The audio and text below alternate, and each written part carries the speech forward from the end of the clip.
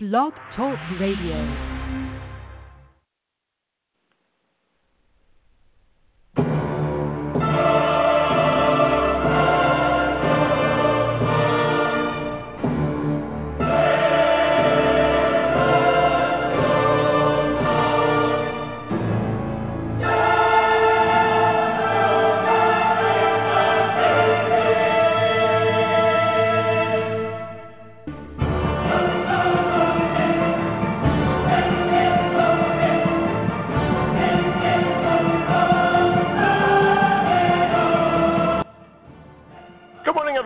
Welcome to another episode of Suspense Radio Inside Edition. Today is April 15th, 2017. Want to thank you all for listening, however, wherever, whenever you listen to the show.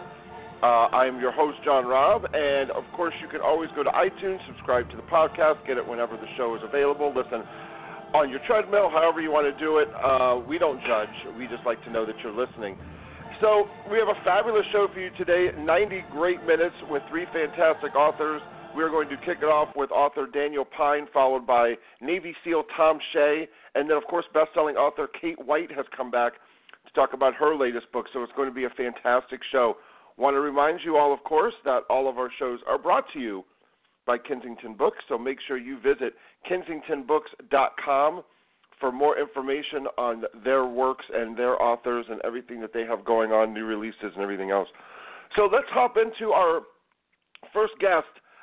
We reviewed his last book, and we thought it was fabulous, 50 Mice. So it was great that we're able to see that he came out with his latest one called Catalina Eddie, and we're able to get him on the radio and speak with him. He's been a lot, not just an author, but a lot of film, TV, a lot of multimedia, a lot of things that he has been doing. So it was just a natural kind of fall into that he's going to be writing some fabulous books, and Michael Connelly is a big fan of his, so can't go wrong. So, Daniel, we want to thank you so much for coming on today. How you doing? Thanks for having me. I'm doing great. So, again, your latest book, Catalina Eddie, I mean, we found out about you with your last one, 50 Mice, the magazine did, and we thought it was fantastic. And so now you kind of, you don't write a series. They're all standalones. And Correct. So you're sitting there with that blank canvas every time you decide to kind of write a book, and Catalina Eddie is the last one that just came out. So give us a little bit about it. It was kind of inspired by two things. I had these orphan stories wandering around that I didn't want to do as standalone books. They felt more like novellas, and they were also all in sort of this general area of L.A. crime, which has interested me for a long time. I'm a huge, Raymond Chandler, Dashiell Hammett are two of my heroes. And it just can't go wrong with them. It just kind of seemed like a natural thing. I was a big fan when I was first writing. I read the Continental Op a number of times, and I loved the way that those stories were. They were standalone stories, but they were interconnected. But they weren't necessarily like a serial book series. They were just these glimpses into the life of this op. So I was kind of interested in finding a way to combine these three novellas and make them into a single book. And I used a metaphor of weather because people make fun of our Southern California weather because it's always the same. But in fact, it isn't. But it kind of is. And there's a phenomenon. Yeah, I like to tell people because we live in Southern California. I like to tell people, we do have 4 seasons. We just got rid of all the shitty ones. Yeah, it's true. It's true. Basically so there's this phenomenon called the Catalina Eddy, and I always wondered why every year there's this thing called June gloom, where it gets cloudy, it's overcast in the morning, it burns off by noon, it's beautiful in the afternoon, and then it repeats the next day, and it repeats every year. So I did some research on it, and I used that as my organizing principle for crime novels. Interesting. Yeah. So what did you kind of find out? Because a lot of people, of course, that not from Southern California might not know the May Gray and the June gloom and kind of all those things. But, of course, Catalina is the island that is off of Southern California. Basically, it's not very inhabited. I mean, there's a couple thousand people. There's really only one city called Avalon that's out there. You just get a lot of weekend boaters going back and forth, and it's it's a nice little touristy thing. So when you decide to kind of set it, even though it's Southern California, Catalina always kind of seems a little out there. I mean, people just know what it is, but it's like, oh, those are island people. What was kind of your pull when you decided to kind of set something like that and kind of put it, it's not, kind of but use it as like your backdrop? It's not what, set there, but you kind of use it as like what's your backdrop. 50 Mice, the novel I wrote before this, was set on Catalina, ironically. Mm-hmm. And as I was doing that, I found this weather phenomenon, which is basically a cyclical pattern of weather that cycles, and it's sort of the boundaries of it are the mountains, the Santa Monica Mountains, Catalina, and the bowl that is sort of San Diego in that area. So I wanted to kind of span those areas. So one of the novels is set in L.A., one of the novellas is set in Long Beach, and one of them is set in San Diego, and these weather patterns play a part in all three of them. And I love to explore the Los Angeles and the Southern California that you never see, that we live, but doesn't often get expressed, especially coming out of movies and television. We tend to use California for everything, or we use Vancouver for California. Sure. And I'm just interested in those things. I'm on this TV show Bosch, which is based on Michael Connelly's novels, and Michael has made a big deal in his career of using Los Angeles as a character in his novels. It's a very strong presence. And one of the great things about the show is we shoot L.A. for L.A., we shoot in Hollywood, we shoot downtown, we shoot these iconic places that the locals know about, that cops really go to. And I've just, for my whole career, I've been just interested in how place affects character.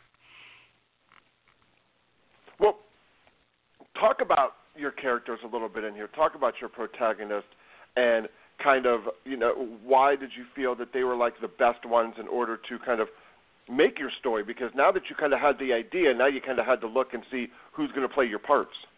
Right. That's a good question. It was a little bit. Each novella takes place in a different time frame. The first one is in 1954. The second one is in 1987, and then the last one is present day. And I was kind of partially tracking how noir fiction has changed over time.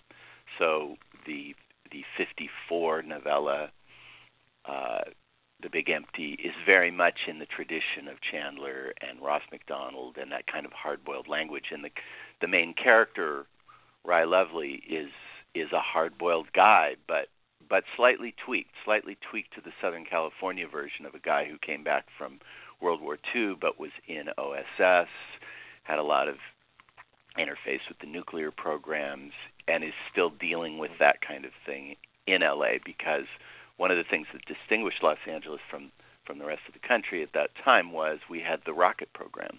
We had JPL, and we had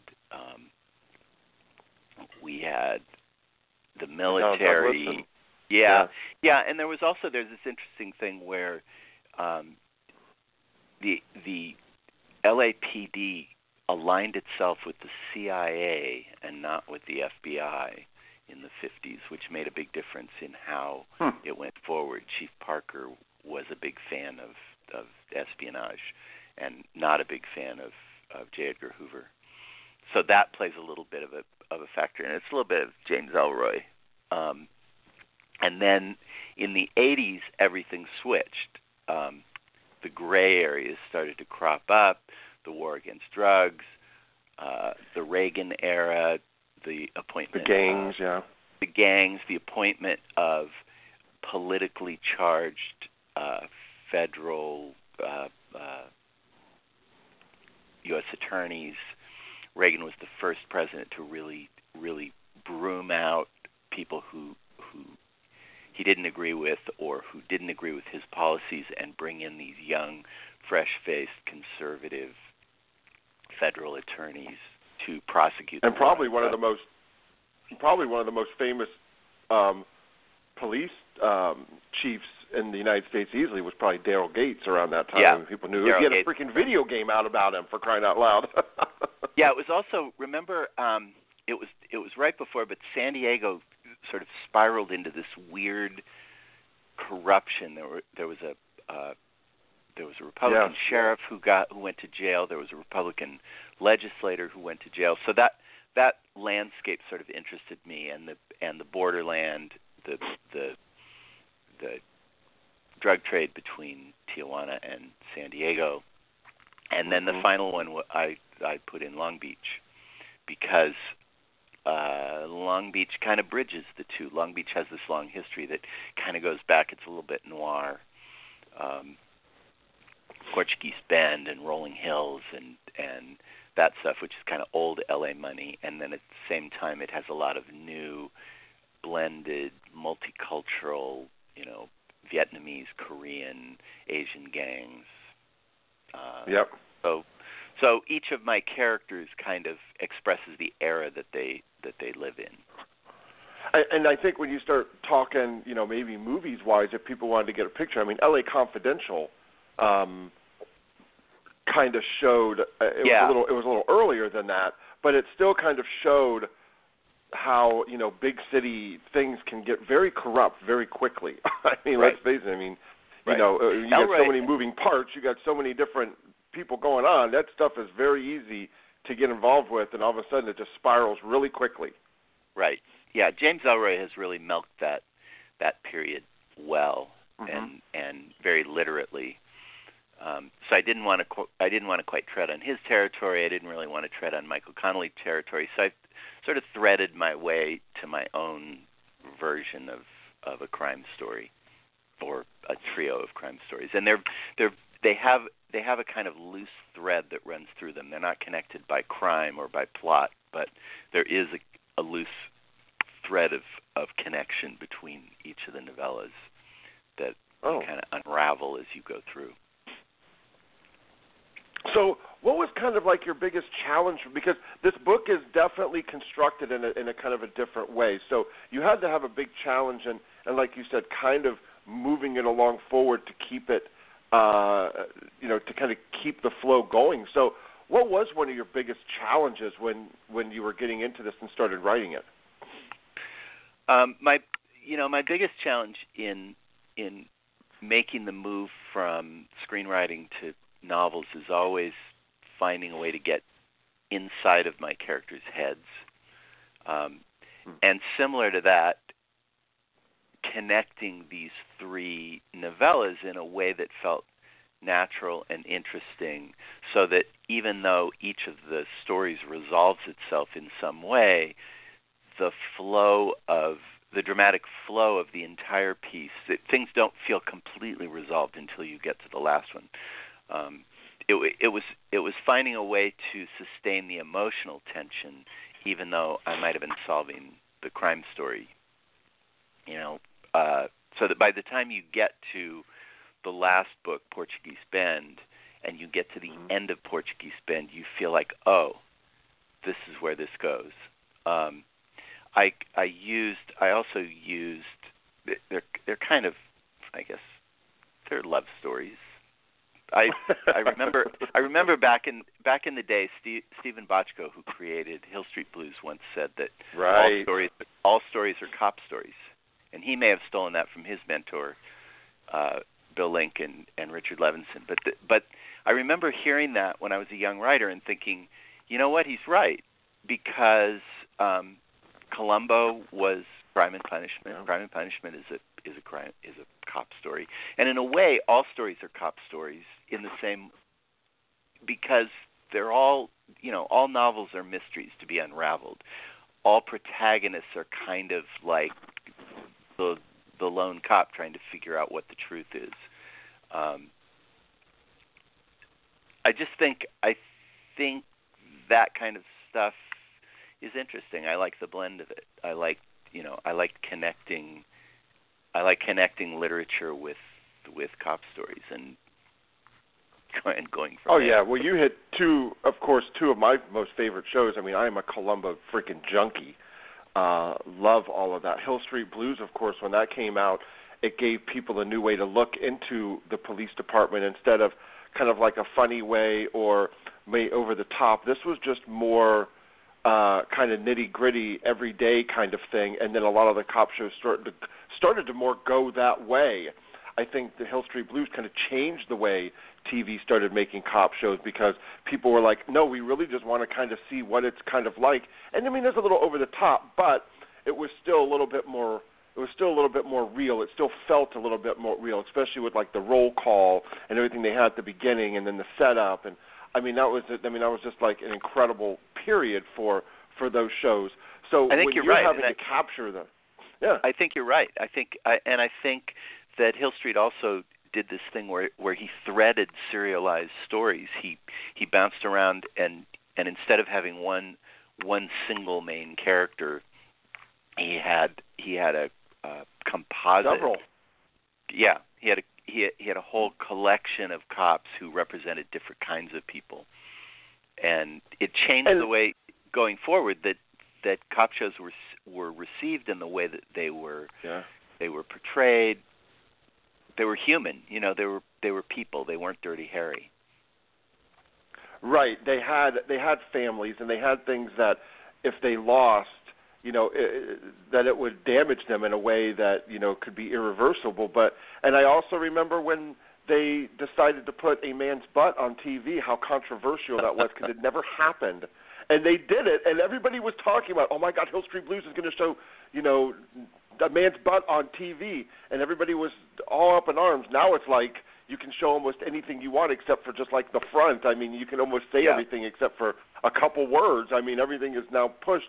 So when you were deciding that you needed to kind of tell these stories, what boundaries did you kind of want to push if you were looking at those kinds of shows and those kinds of authors that were kind of pushing the boundaries? How far did you want to maybe take that line out? I've been interested in a long time. It's going to sound pretentious, and it's not intended to be, but because I sort of cut my teeth in television and movies, and often back when I was doing more movies, I would get sent manuscripts before they were published, manuscripts that people were maybe interested in making movies from. And I started reading all these pop novels and realizing that people were just writing treatments for movies. They weren't writing novels anymore. So I kind of got interested in bringing what I'd learned about narrative from movies and television, this new way that stories were being told in a shorthand. I mean, Hill Street tended to cut out all the boring stuff and just show you the most exciting parts of each story and then thread them together.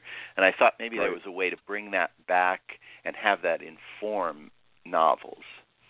So if I'm doing anything, it's that. The other thing, I love language. I mean, I'm a big fan of Chandler and Hammett, but I'm also a big fan of Joyce and Faulkner and David Foster Wallace. So those things don't necessarily line up when you're trying to write a crisp crime thriller or suspense story, but I like to find the way to use beautiful language to express very brutal and primal things, and vice versa.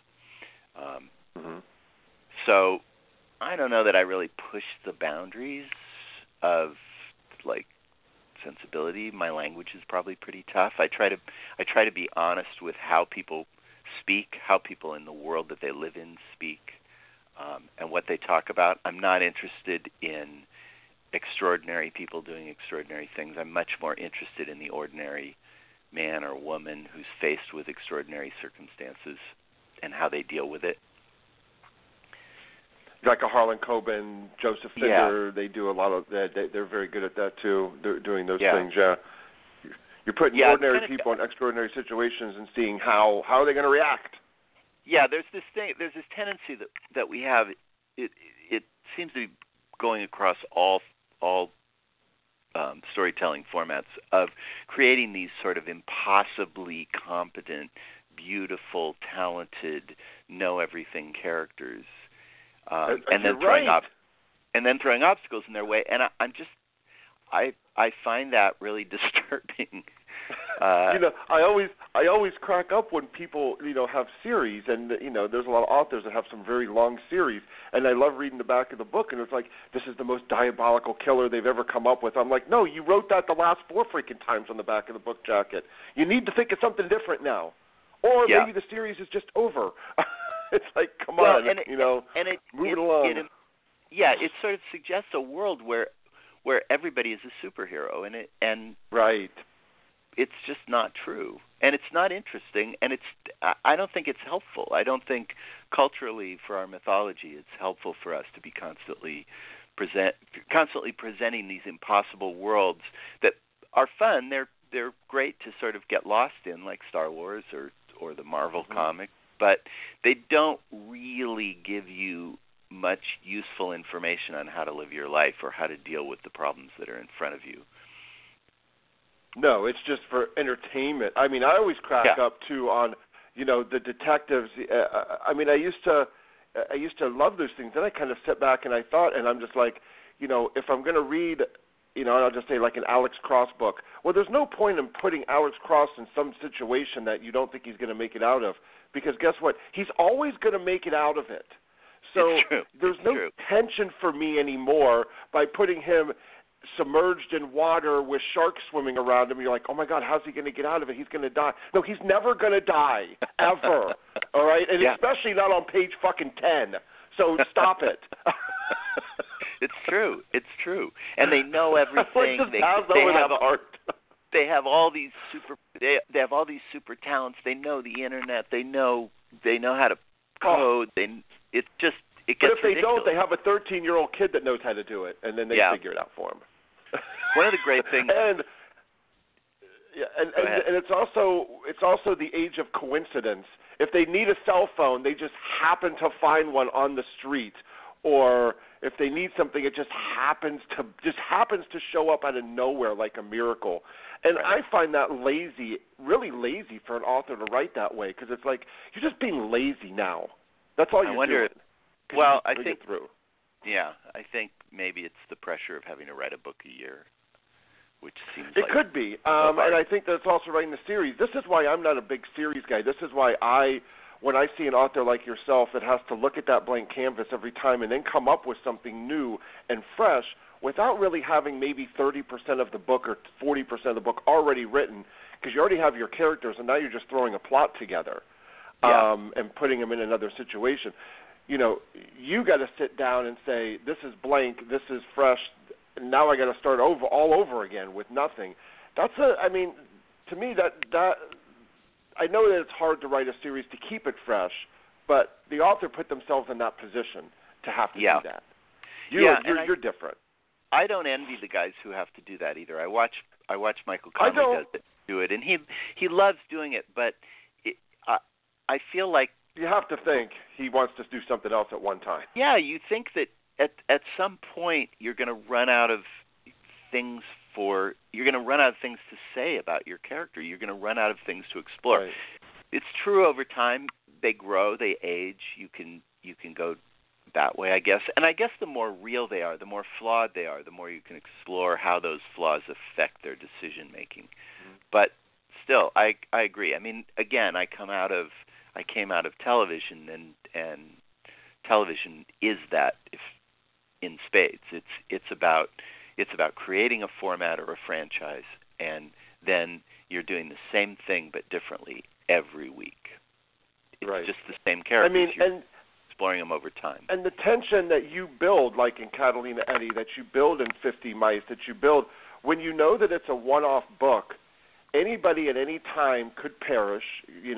Something could happen, irreversible. You don't know, but and that's the one, and that is the tension, because when you put somebody in a situation, they really could get eaten by the sharks at that time. You have no idea. It could happen, because maybe that's the tension of the book, that the character dies. I mean, Alfred Hitchcock was the first one to kill his character at the first 20 minutes of the movie, and they're like, "You can't kill your main character." He goes, "Oh, but I just did." Yeah, exactly. I just did it. In the shower, dead. So now fix it. And I think that was another kind of groundbreaking kind of thing. It's like, yeah, no, you can actually get rid of the formula and write a book and write a story a different way and still be phenomenal. Right. Yeah. So real quick, when you were in film and TV, what were the kind of jobs that you did? You know, a couple films that maybe people know that you kind of worked on. What were you doing in that? In television. I was a series creator. I had some very unsuccessful series that no one will remember. I did work on Miami Vice when I was a baby writer, and nice. I did a lot. I was one of those. I was like a concept car maker in Detroit. So I made the concept cars that then later someone else took pieces of and turned into a real series. But I worked on some great shows with some great people who went on to great success. And then simultaneously, I was in the movie business doing studio films. Any Given Sunday, Sum of All Fears, the Manchurian Candidate remake, Fracture. I have a new film coming out this year that I made with a Danish director, which is kind of wild. Oh. I know, and you have a cult classic. And you did a cult classic one called The Hard Way with Michael J. Fox and James Woods. The Hard Way. If people haven't seen that, it's a freaking hilarious movie. Yeah, it's The Hard Way and Doc Hollywood, which is kind of Doc Hollywood, yeah. Doc Hollywood's tremendous. I can't tell you how many people I meet who talk about how when they were growing up, that was their family night movie, which is great and hilarious to me. But it was the movie their family would always watch. If they could find it on TV, they would watch Doc Hollywood. Well, I'll tell you what, Daniel, it has been a fascinating conversation with you. I mean, we could go on for a long time because now you can get into movies and now we could just go to a whole other direction. But I'll tell you what, I want to thank you so much for coming on. It's been fascinating to speak with you, to talk a little bit about, your work, Catalina Eddy. And do you want to have the last word to kind of let everybody know where they can find you, your best place for your social media, all that stuff? I have a website, danielpine.com. And you can buy Catalina Eddy in your favorite independent bookstore or Amazon. And, of course, Amazon. Go to Amazon, click it, boom, in your Kindle today. They can click it in 10 seconds. It's in your Kindle. You can That's have fabulous. It right now. You could be reading it right now. You can be clicking. Yeah, as you listen to my next guest, Tom Shea, you can be reading Catalina Eddy, whatever you got to do. Yeah. All right, Daniel. Hey, well, thank you again, man, so much for coming on. It's been fascinating. Wish you nothing but the best. Can't wait to see what you got coming up in the future. Good luck with not just your books, but the movies and that you got coming out, too. All right. Thank you very much. Have a good one. Bye-bye. All right. Bye. So, again, everybody, that is author Daniel Pine. The book is called Catalina Eddy. Make sure you go to DanielPine, PYNE.com for more information on this book and, of course, all his other ones. You like those noir, you like those Michael Connelly kind of cut-edge books, make sure you get this one. Again, it's available on Amazon right now. You can go pick it up. We are going to take just a short break. We are going to then be back with our next guest, Navy SEAL Tom Shea. He's going to talk about his latest book, Unbreakable. We were given him as a guest by one of our good friends. She said she was up till 5 o'clock in the morning. She couldn't put the book down. She said, you got to interview him. And then when we saw his story, it was like, yep, let's get him on. So, people, you should be fascinated about this one. We're going to take just a short break, and we'll be right back after this. Hold on.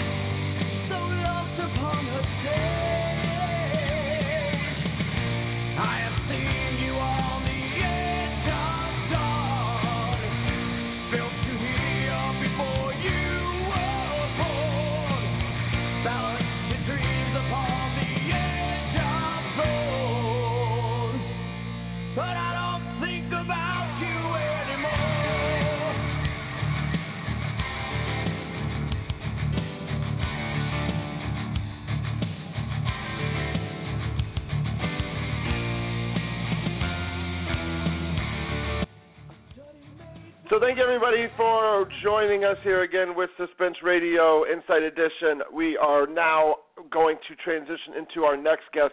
The book is called Unbreakable. It is by author Tom Shea. He is a highly decorated Navy SEAL. He's going to share some of his stories about the years of combat that he's had in Afghanistan, and there's some riveting stuff in here that you make sure that you want to get involved with. I mean, like I said, a friend of ours got this and said you have to interview him. You know, I couldn't. Once I started, I couldn't stop because everything was just so. It was just so engaging. So, Tom, we want to thank you so much for coming on. How you doing today? Hey, thanks for bringing me on. I hope that I can add some suspense to Suspense Radio. I'll tell you, your life is a mecca of suspense, considering the things that you had to go in and do, and some of the stories that I heard maybe third hand that I'm kind of interested from hearing from you, which some of the things about going on missions and kind of having to get all your affairs in order, not realizing whether or not you were going to be here to be able to talk to us on the radio or get with your family and things like that. So a lot of cool things. But let's talk about Unbreakable. Let's talk about the book, why you decided to maybe get this and write this. The book's been out now since October 2015. So, but again, everything in this, of course, is so very relevant because, these stories never get old. They never go away. They're always so great. So tell us about Unbreakable. Well, I was towards the end of my career. Right now, it's obviously the book is old, and I've since retired. And when I was getting towards the end of my career in 2009, I was a SEAL platoon chief, and I was kind of the guy in charge of all the tactics and keeping guys alive in really chaotic situations. And in 2009, my platoon was tasked to go into Afghanistan. And on the verge of me going, my wife, Stacy, had asked me to write down what she wanted to pass on to the kids in case I died. And that was kind of the genesis of the book. And the writing of the book happened during combat, where I was either going out into a situation I didn't know I was going to return from, or having come back from a combat engagement, and then writing down some real notes, kind of written in dirt and blood at the time.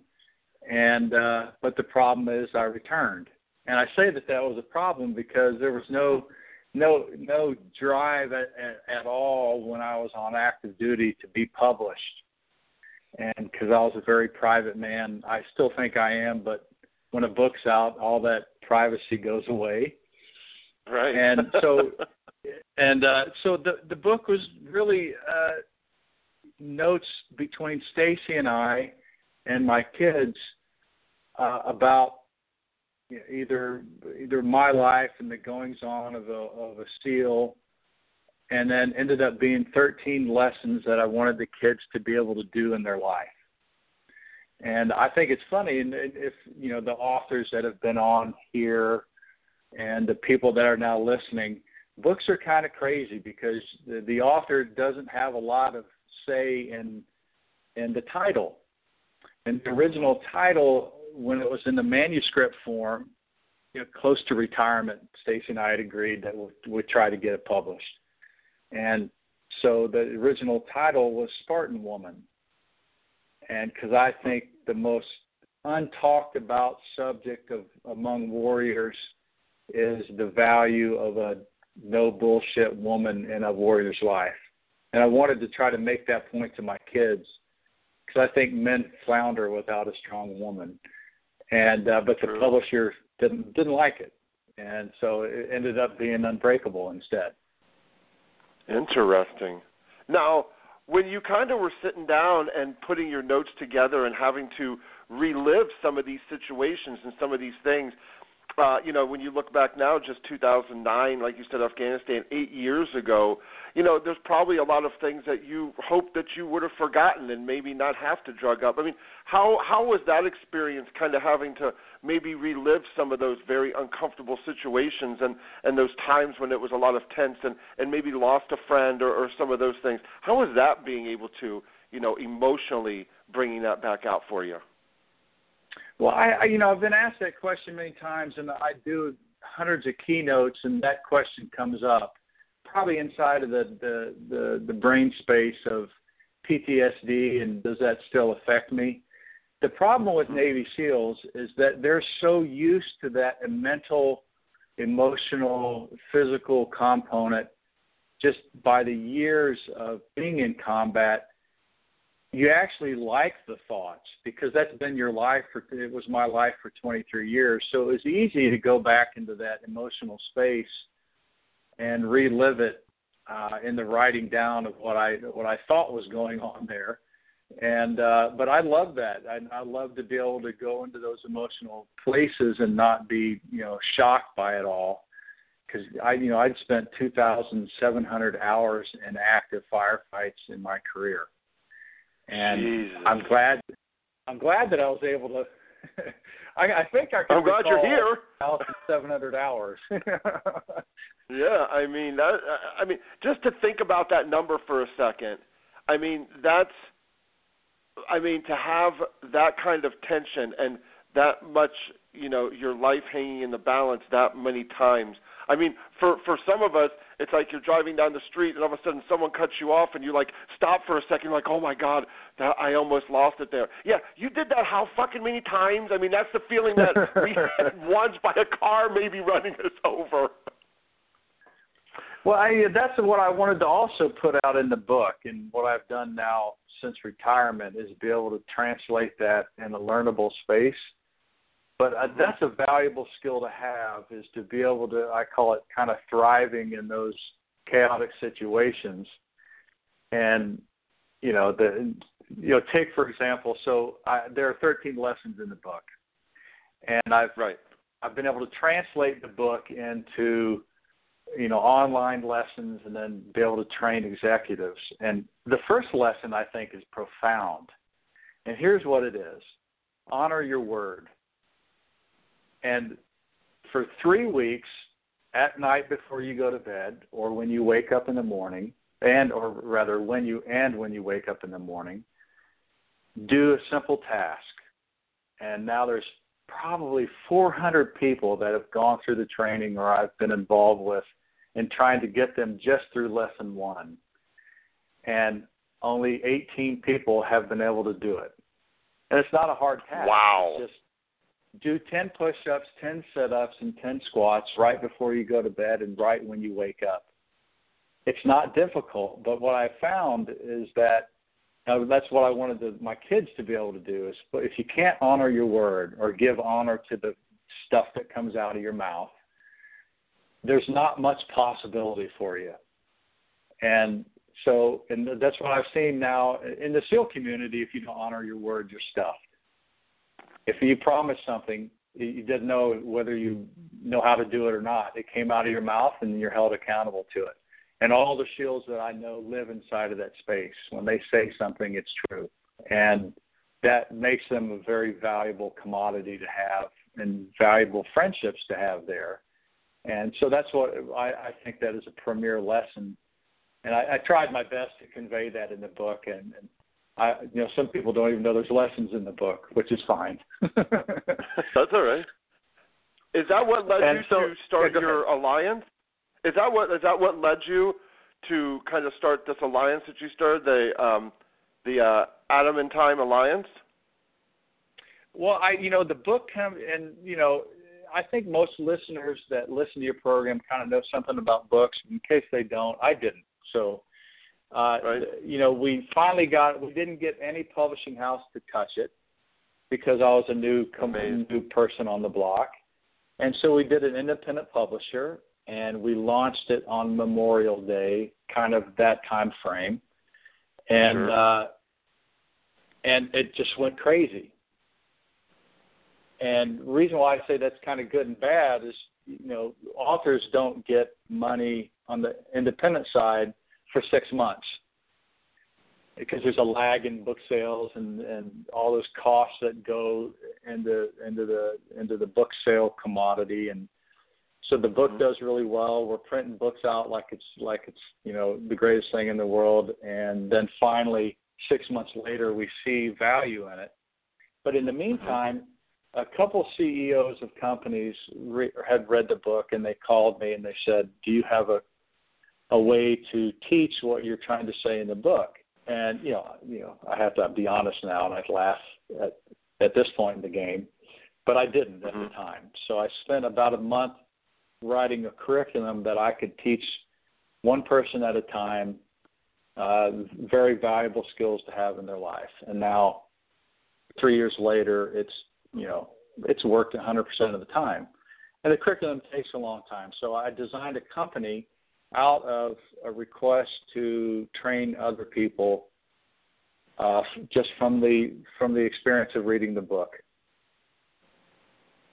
And that's how Adamantine Alliance was developed 3 years ago.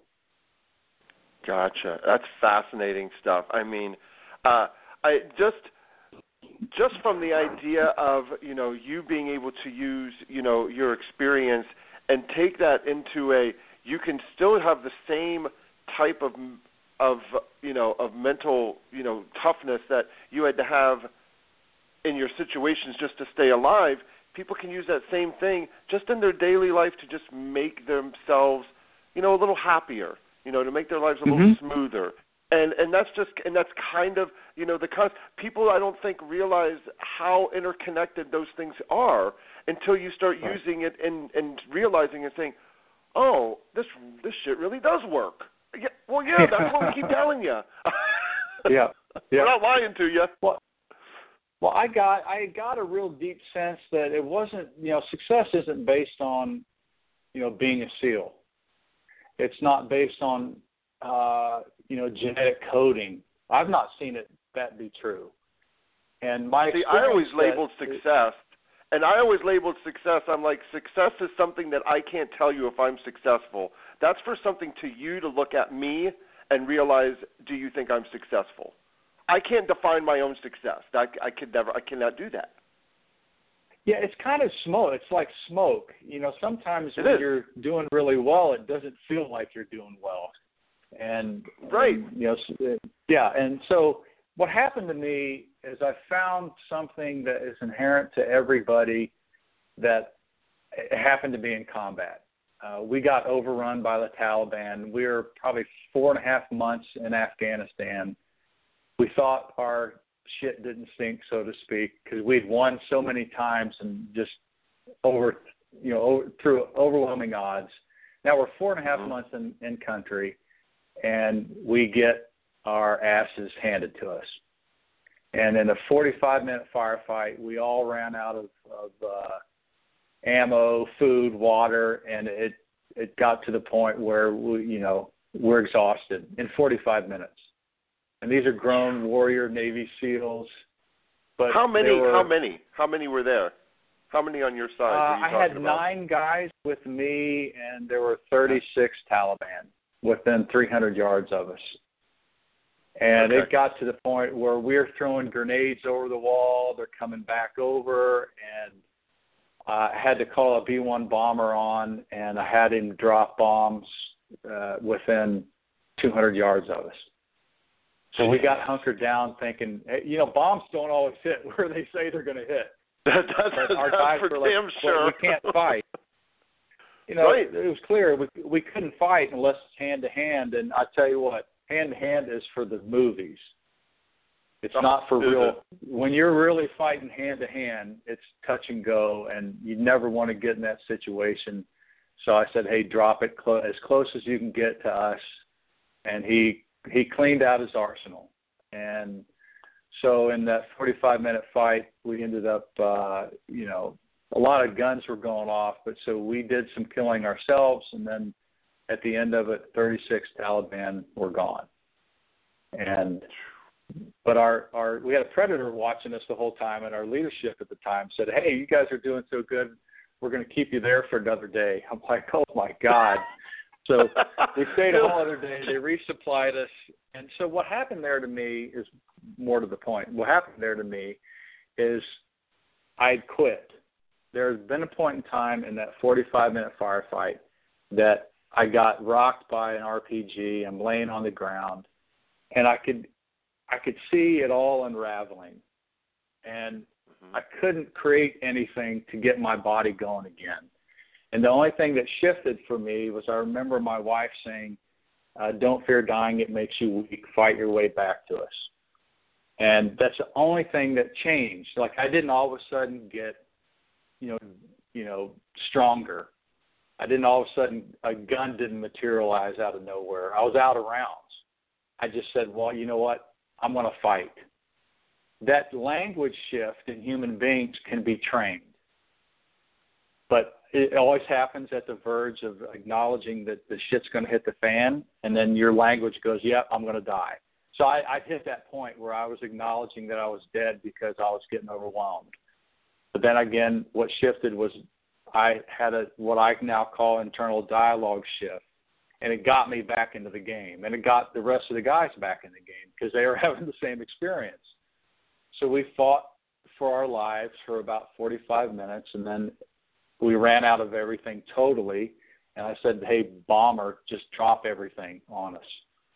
So he didn't right on us, but close to us, and we got buried in the rubble, and it got all crazy, but none of my guys died, and none of them got injured, and that a couple of us ended up getting silver stars for that mission because we risked our life way too many times during that 45 minutes. And so that it was a language shift in me, and that can be trained. And it has nothing to do with genetic code or, your family background or your cultural environment. What happens inside of people, and you read this throughout history, what happens inside of people is really what matters. And having been a SEAL for so long, that's the only thing that's going on, is what's going on inside the SEAL is the most important thing. And executives can learn it, and I've trained, pro athletes and anybody willing to go through the process. I don't mean to be long-winded, but you asked. No, I'm just sitting here just listening, and I totally forgot I have to interview you. But I'm like, fuck, this is a fascinating conversation. But I am kind of curious, too, is so I know there's a lot of downtime, of course, if it's peacetime and there's not a lot of things that you have to do. So when all of a sudden you kind of get that call from your superior that is like, okay, this is what you're going to have to do, and this is what's going on, or you have to be there in 24 hours. Do you guys have to kind of like flip a switch because to kind of say, okay, let's get into the mode, and then, or is it just muscle memory, and it's just memory of you're just getting everything boom, and then you get your orders, you know what you got to do, and you just kind of go in and do it? How is that from kind of beginning before, and then all of a sudden you reach your mission, and then now it begins?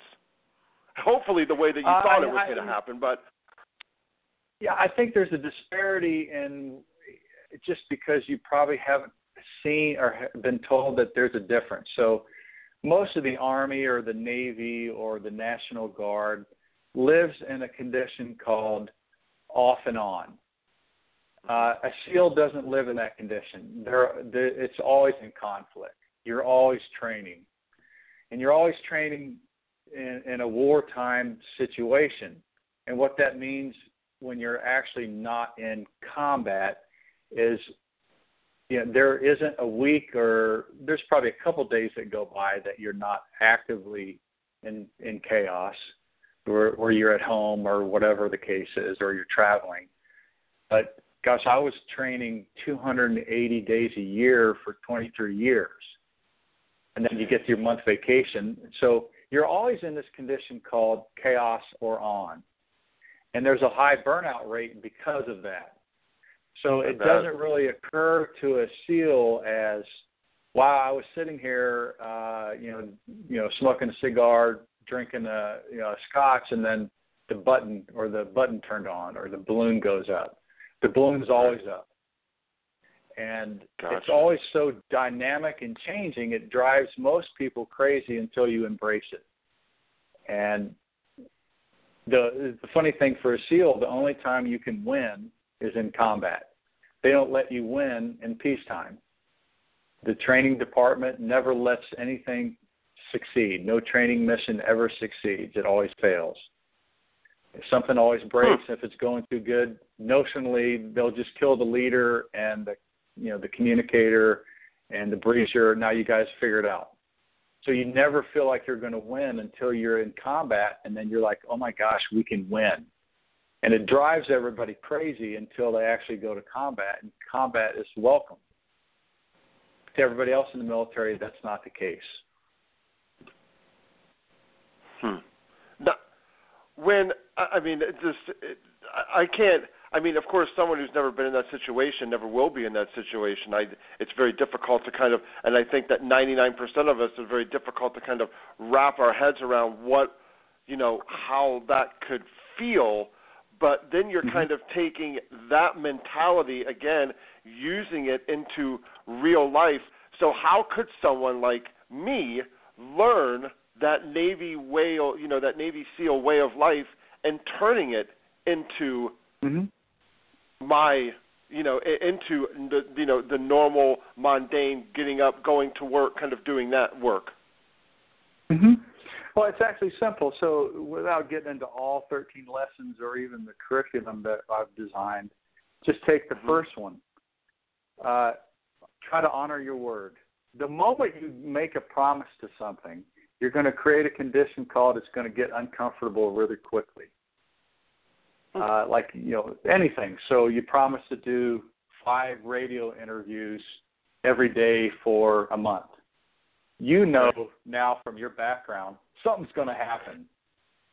It's going to get uncomfortable. Electricity could go out. One of the people don't call in. All those intangibles become really tangible once you make a promise to do something.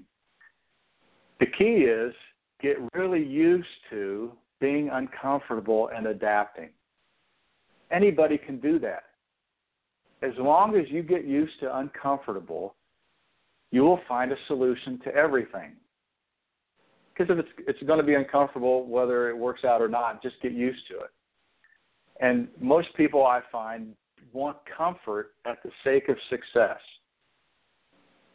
If you can just, even if you're married, if you have kids, that shit is uncomfortable. It is. Hey, I've been married 22 years, 4 kids later, grandkids coming, so I know what you mean. If you are okay with that, you never know what you're going to get. Just stay in the game. You'll stay in the game longer than anybody else. Sure, your wife has a bad day. You have a bad day. Even the worst thing could happen. Stay in the game. Right. That leaves itself to a lot of more advantage to human beings when they don't seek comfort anymore. And that's just lesson 1. But the moment you make a promise, you darn right that something's going to happen that will try to take you out of that honoring your word. And, that's what I see it everywhere now. Is the difference between success and failure is the person who can't be uncomfortable 2 more seconds than the person that can be uncomfortable. And I've trained hundreds of CEOs now. They just are really okay with things being not perfect, but everybody else. Because nothing ever is perfect. Nothing ever is as it seems with your eyes. The eyes are almost the biggest liar. Nothing is ever as it really seems. There's always something else, and that's where you have to vision it. True. And your senses are about 85% true. The other 15, you just never know where you're going to get it. And that's right. And even in watching a suspense, thriller, that's the key. Is it's uncomfortable until you figure out who the bad person is, but they only allow that to happen in the last 2 minutes of the movie. Right. All the tension's building up to that point. Yeah, and that tension is what makes it great. And greatness is in embracing that tension. And that's really the great aspect of what I've learned.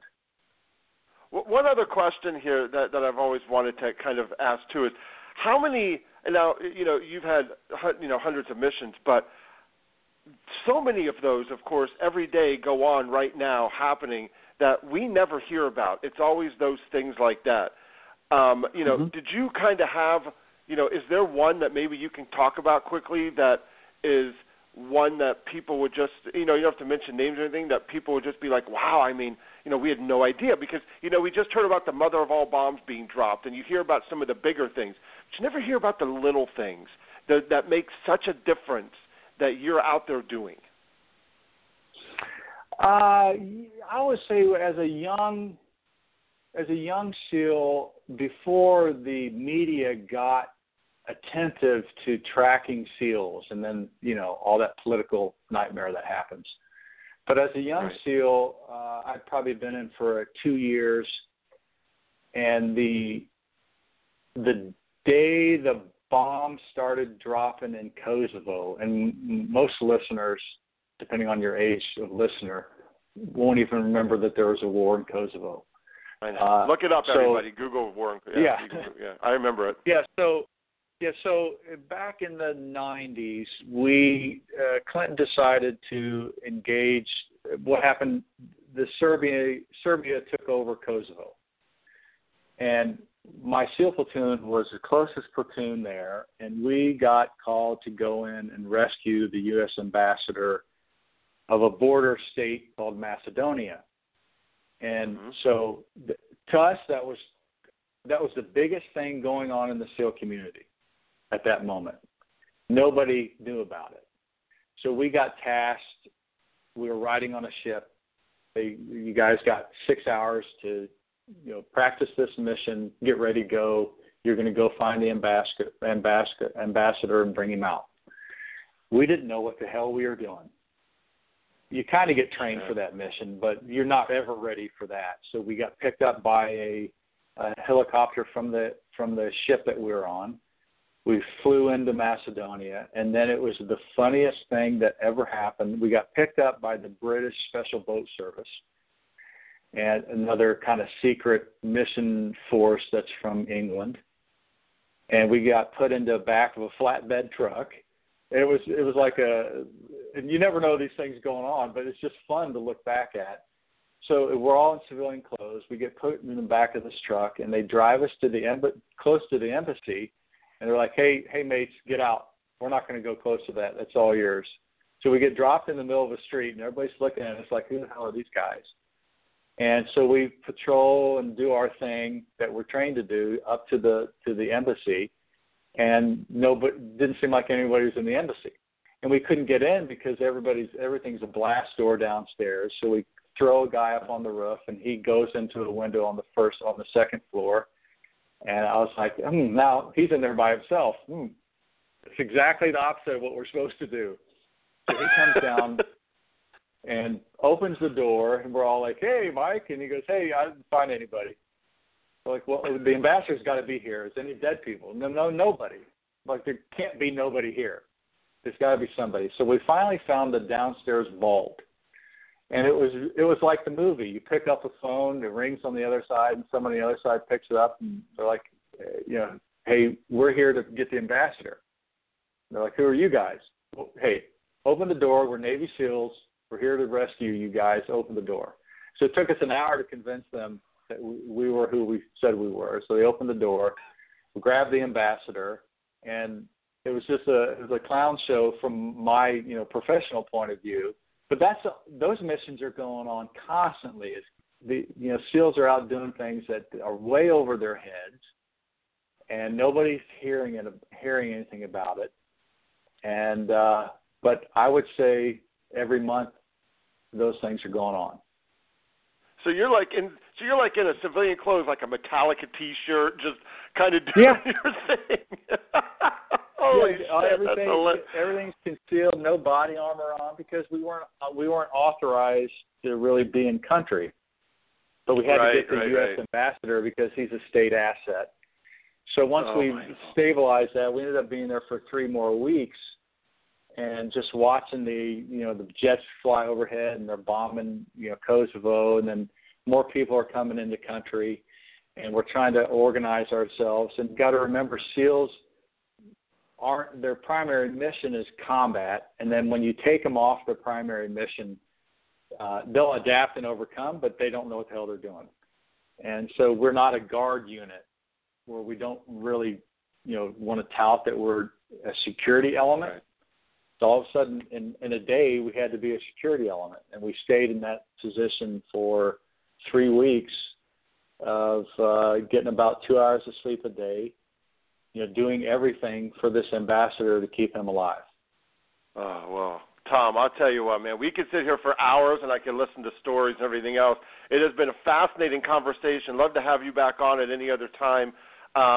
And I want to thank you again so much for coming on and sharing just a little bit about, the adventures that you have. And, of course, everything is, about Unbreakable and everything that you're doing with your alliance. It's fabulous. So thank you for coming on. It has been an absolute pleasure on this end. Well, thank you, John. I appreciate it. And you have a good one. We will talk with you soon. All right. Thanks, sir. Bye. All right. Bye-bye. So, again, everybody, that is Tom Shea. And this book is called Unbreakable, A Navy SEAL's Way of Life. You can get the book now. If you also want to check out his alliance, it's Adamantine Alliance. It's ADAMANTINE Alliance.com. That's his company. Go there, find out about his Unbreakable path and everything that he's got going on, and make sure that you visit that. It is a fascinating read.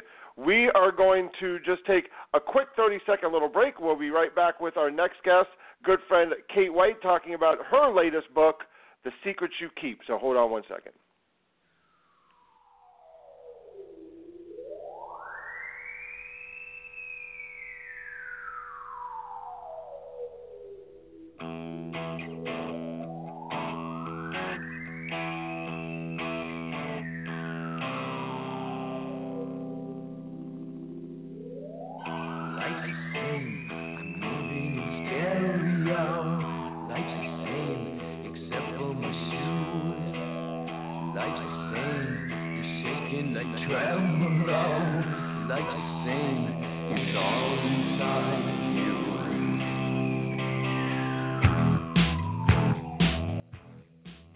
So welcome back, everybody. That's kind of Kate's that was like a nice little intro song for her to come on. I like that. That was kind of cool.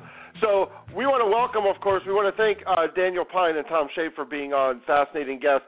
But we haven't talked to Kate here in quite some time, and it's great to have her back on. Of course, you might know her from The Wrong Man and Eyes on You, but she is back now with her latest book. It's called The Secrets You Keep.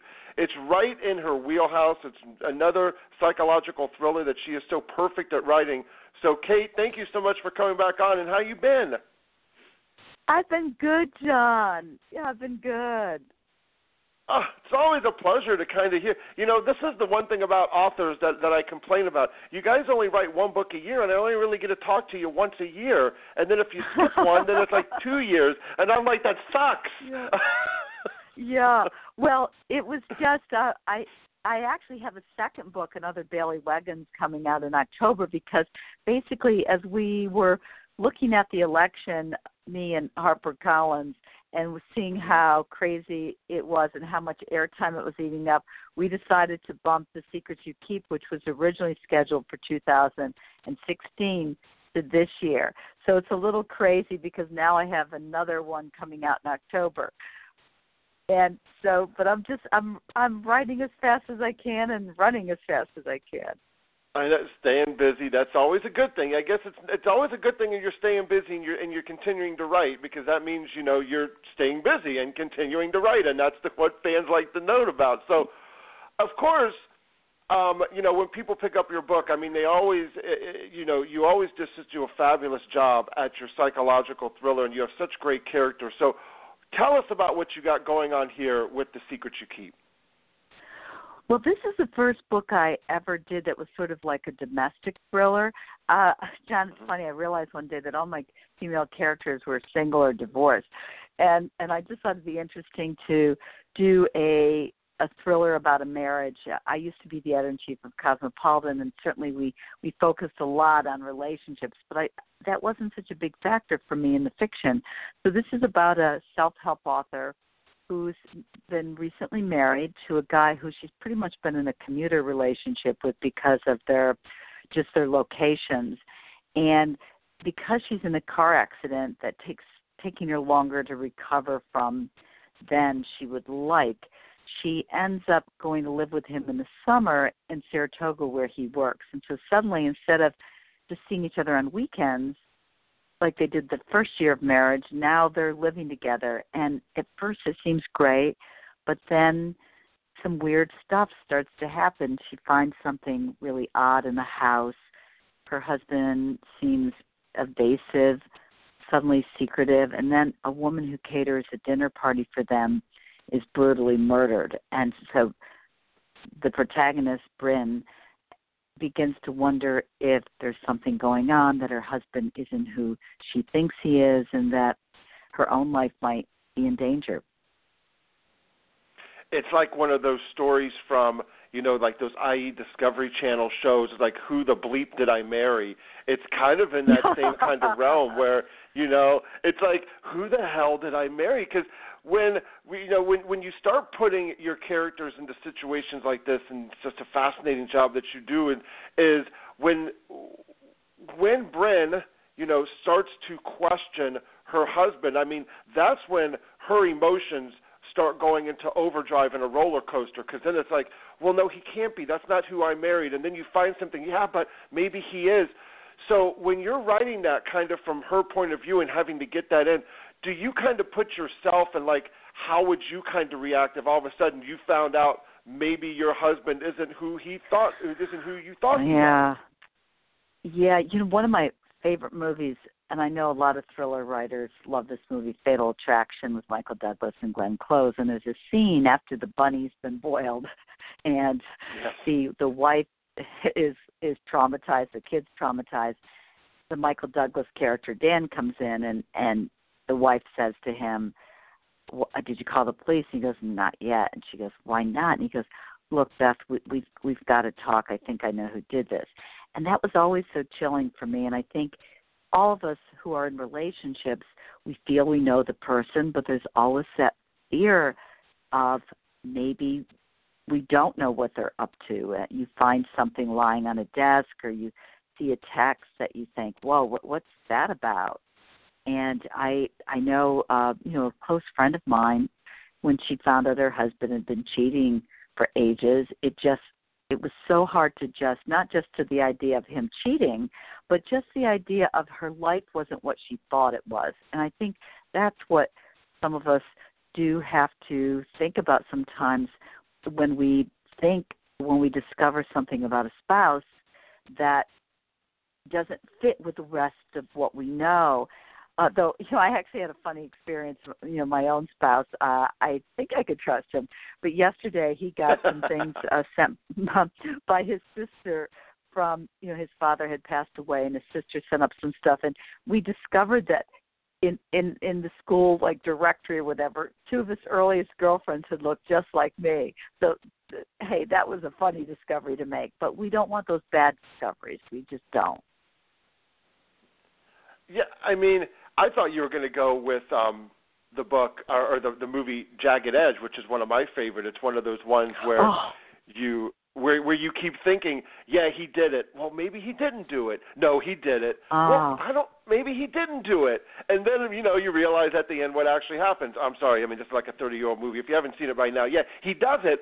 But it's just, it takes you through that roller coaster twist and turn, which is kind of where, and so when you're the writing, moment she discovers the typewriter in the closet. The typewriter, and then she takes it and runs out of the house, and then she types, and then right when she's getting ready to hit that E, and she hits it, and she's like, her world, you could just see it just fucking collapse. Yeah.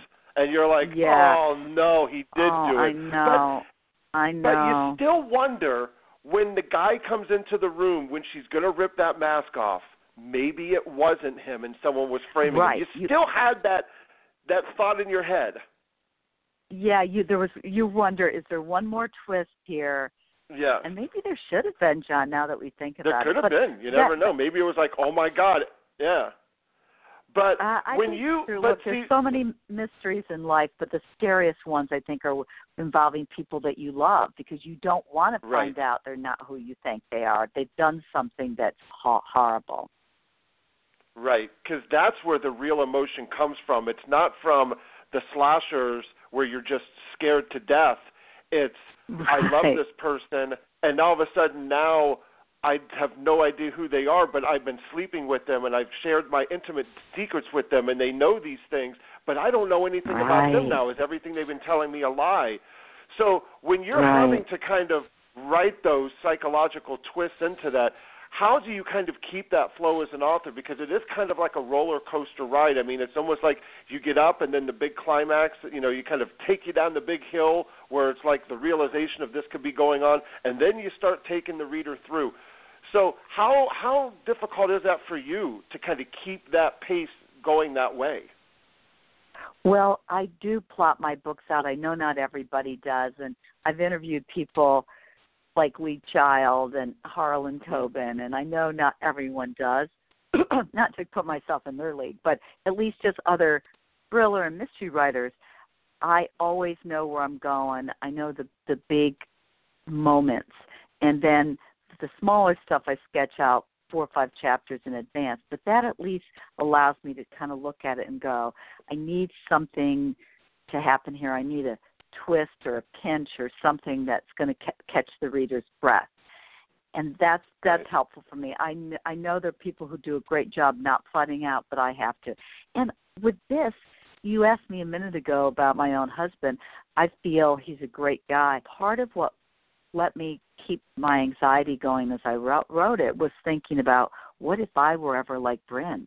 What if I started to feel that there was something evasive about my own husband, or I found something that didn't make sense for me? And that kind of kept me hyped up during the writing. Mm-hmm. That's good. I mean, that's something that you're kind of using that real life to kind of put into the story, and kind of using that real life tension. Yeah, and I'd never had that really before to the same degree, because I'd never written about anyone who was in a relationship where they began to have fears about their own partner. Mm-hmm. Now, the one thing too is your last 4 or 5 books have all been standalone. Of course, you had you have Bailey Wiggins series, but what are you going to go back to that? You're going to go back to writing any Bailey Wiggins, or do you kind of see yourself as standalone? You're going to kind of do both? What's the next book coming out going to be? Oh, John, I am so happy to report that the book in October is a Bailey Wiggins mystery. It's called Even the Closer. And I just signed a contract to do 2 more Bailey Wiggins. It's interesting because I when you're a writer, you both have to think about your books and writing them and coming up with plots that you feel will engage readers and offer the twists and turns readers expect these days. But you also have to be stepping back and kind of managing your career. And I did get a lot of encouragement to try standalones. And then the next thing you know, one kind of led to the other. And one day I woke up and said, look, I love doing the Bailey Wiggins. I know she's got a big fan base because I hear from those people all the time, wait, what happened? Why has it been so long?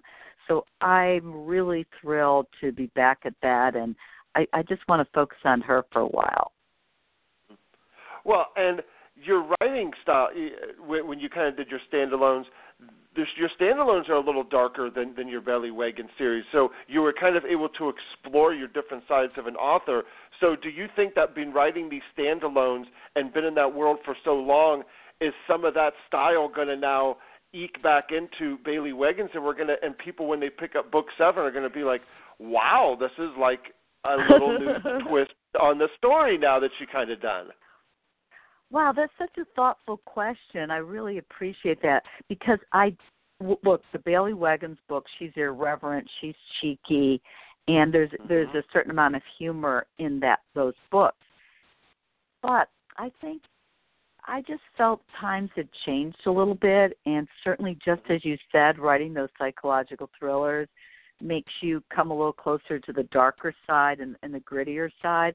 And so this Bailey Wiggins is, even though she's still got that cheeky sense of humor, it's grittier and darker.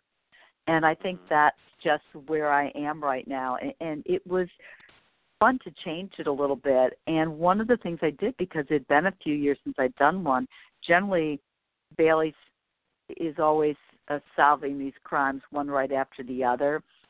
That's kind of the way I've dealt with the time factor. So she's always sort of been around 33. But now she's 36, and I'm going to publish this summer a little timeline of what she's been up to in the last few years to give people a sense of where she's been. But that was interesting to do, too, to kind of think about, okay, she's a different person now, too, and she's changed. Yeah, I mean, because the last one that you did, So Pretty It Hurts, was your last Bailey one. That one to me was like, because you wrote it in more of a whodunit. It was kind of a whodunit kind of style, and it was like more of like a mystery kind of. It was a little bit different than some of the others. So when that's kind of the last thing, and now you kind of go into another way, do you have an idea of how you think fans might kind of be like, going to accept and going to kind of, go, wow, this is a little different than the last time we saw Bailey? I think, well, first of all, this is a whodunit too, in a sense, and oh, okay, good. So that'll be the same, and Bailey's personality is the same, and some of the characters that pop up are the same. But I think one of the things that all these psychological thrillers that women devour these days, they have given us an appreciation of and an enjoyment of things that can be a little darker and aren't so Nancy Drew-like. So right. I don't think it's a big distinction, but I think I think it'll be a nice one. And also, what was nice for me just doing it? I read 2 psychological thrillers last week. I won't mention their names, but they both had unreliable narrators, and I am so sick of unreliable narrators. I'm so sick of, okay, it turns out she's really this, or, oh, no, she really did that, and she's this way with him. And I love the idea of Bailey just being, what you see is what you get with her. Maybe she's a little bit, doesn't always know herself perfectly, and she might have some discovery, but it's not that, oh, my God, she's actually a kleptomaniac or a pyromaniac or anything like that. Well, not to mention, I'm telling you, Till Death Do Us Part, that cover is still awesome. Not going to lie. I'm telling you right now, just looking at it, you're like, okay, that's an awesome freaking cover right now, I'm telling you. Very cute, John. Hey, how do you feel? Do you think the psychological thrillers were going to get away from, Girl in the Title ever, and maybe these unreliable narrators? Have we had our fill of them, or do you still think that there's still room for them? Unfortunately, I think that if they still are popular, that people are still going to write them and publish, because the one main big mistake that I see a ton of authors do, and I even see big authors doing it, is they try to follow this trend of, it's kind of like music. It's like everybody wants to, and I'll just revert it to what I know of, which is my 80s metal. It's like all of a sudden you had all these hair bands all trying to do the same thing. It was like they were trying to follow, and then grunge came, and then everybody tried to do grunge, and so then you saw it with the vampire novels, and then you saw it with the zombies. Right. You see it. So and I think the one thing that's difficult is, I think that this is a new golden age of writing, because there's so many books that now you can have. But the problem for the reader is finding the ones that have gone through the process of where people have ripped it apart and taken it apart and made it better, instead of somebody just writing it, having their mom read it, saying, oh, honey, you did such a great job, and then throwing it out there. And people are kind of, and you're not really sure where to spend your money. So that's why, reading a book like yours, people are refreshed to go, oh, thank God, someone who takes the time to put these right things in and to do these kinds of things. Because, I think there's too many trend chasers, and I think that's where you kind of fall into the rut of you do. And I was just talking about it with our Daniel on here, who was on before. There's too many authors that write coincidences. I'm tired of seeing series where it's on the back of the book, this is the most diabolical killer he's ever faced. No, it's not, because you said that the last 5 freaking times. So how can it be this time? And I'm just gonna, and I just use, and I'm not dissing James Patterson. I'm just using Alex Cross because people know him. But why put him in a situation in page 15 that you know damn well he's going to get out of? There's no tension for me anymore on that. It makes no sense. Right. Because he's going to live. Absolutely. He's going to live. So stop putting him in the tense situations. It's like, I don't get it. That's why the standalones, like when you write The Secrets You Keep and The Wrong Man and Eyes on You and you go to those things, when those are standalones, everything is on the table and anybody could perish at any time. And Alfred Hitchcock showed us that too with Psycho. Just because you had Brent, that doesn't mean that she doesn't die on page 50 and something happens. That's the glory. That's the fascinating part of psychological thrillers, and to get inside people's heads and their emotions. Because I think that you do it, and I know that I probably do it. How many times when you're in a movie or in a book that you yell at the character, don't go up the fucking stairs, no! But they go up the stairs. But it's fascinating because you're emotionally involved with them. Exactly. No, that's such a good point. Yeah. And so that's what I like, and that's what and those are the types of things that I get into. And I think that we have to sift through so many things, and we have to go through so many to kind of find. And when people ask me, well, how do you find books? I'm like, well, the one thing is I trust the author because I know who they are, and I've studied, and I trust the publisher, and I don't go with, if the publisher's name is the name of the author, 10 to 1, he probably didn't go through the process. And so you really want to make sure that you know that. But when you have a HarperCollins or you have a Simon & Schuster, you have a Penguin Random House, you guys are going through the process of writing your book, sending it to your editor, getting it back and going, oh, my God, I just got an F on my English paper. Now I have to fix all this stuff. And then you do all that thing, but it makes you better. And that's why your books, and that's why those books are so much better. That's why I think if people who are going to self-publish, they need to factor into their budget hiring an editor who's really going to help them see the flaws and go through the process, just as you say, John. Right. Yeah. And I mean, the one thing that always fascinates me too when an author like yourself is you continually immerse yourself into something else. Like The Secrets You Keep and The Wrong Man are written by you, but there's still differences in the new book from the last book because there's things that you have to challenge yourself to do. You're not writing the same book twice. You're writing different characters and different emotions and different situations, and you as an author have to do those things. So when you sit down to kind of figure out this is what I'm going to do you make those conscious decisions in your outline? Hey, I'm going to do different dialogue this time. I want to have different scene setting. I'm going to make the city more of a character in this book. Do you consciously think of those things while you're outlining?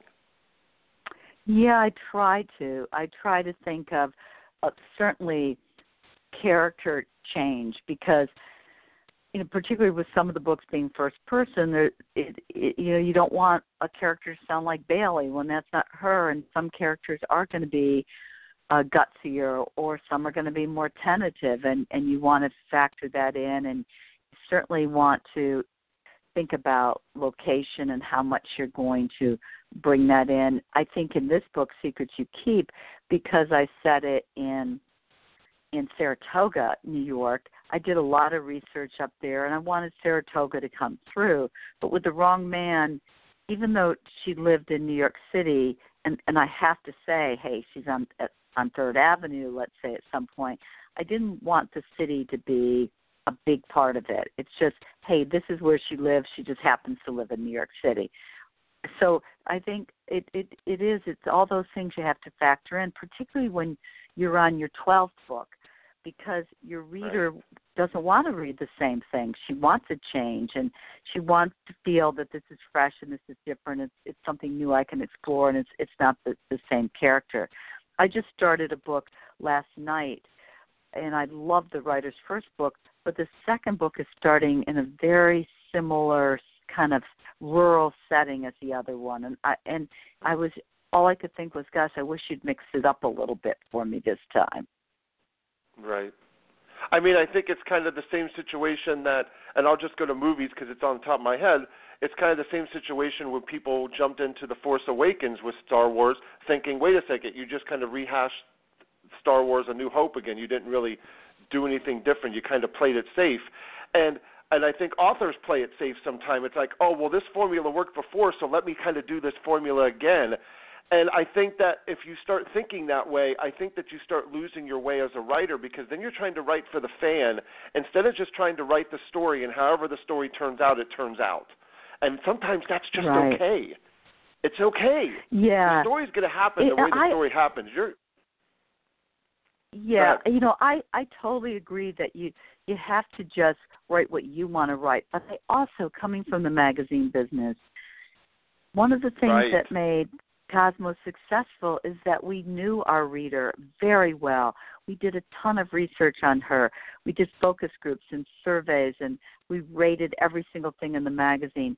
And so you had a sense of, wow, this is what she's yearning for, and here's how what we want to do can align with that.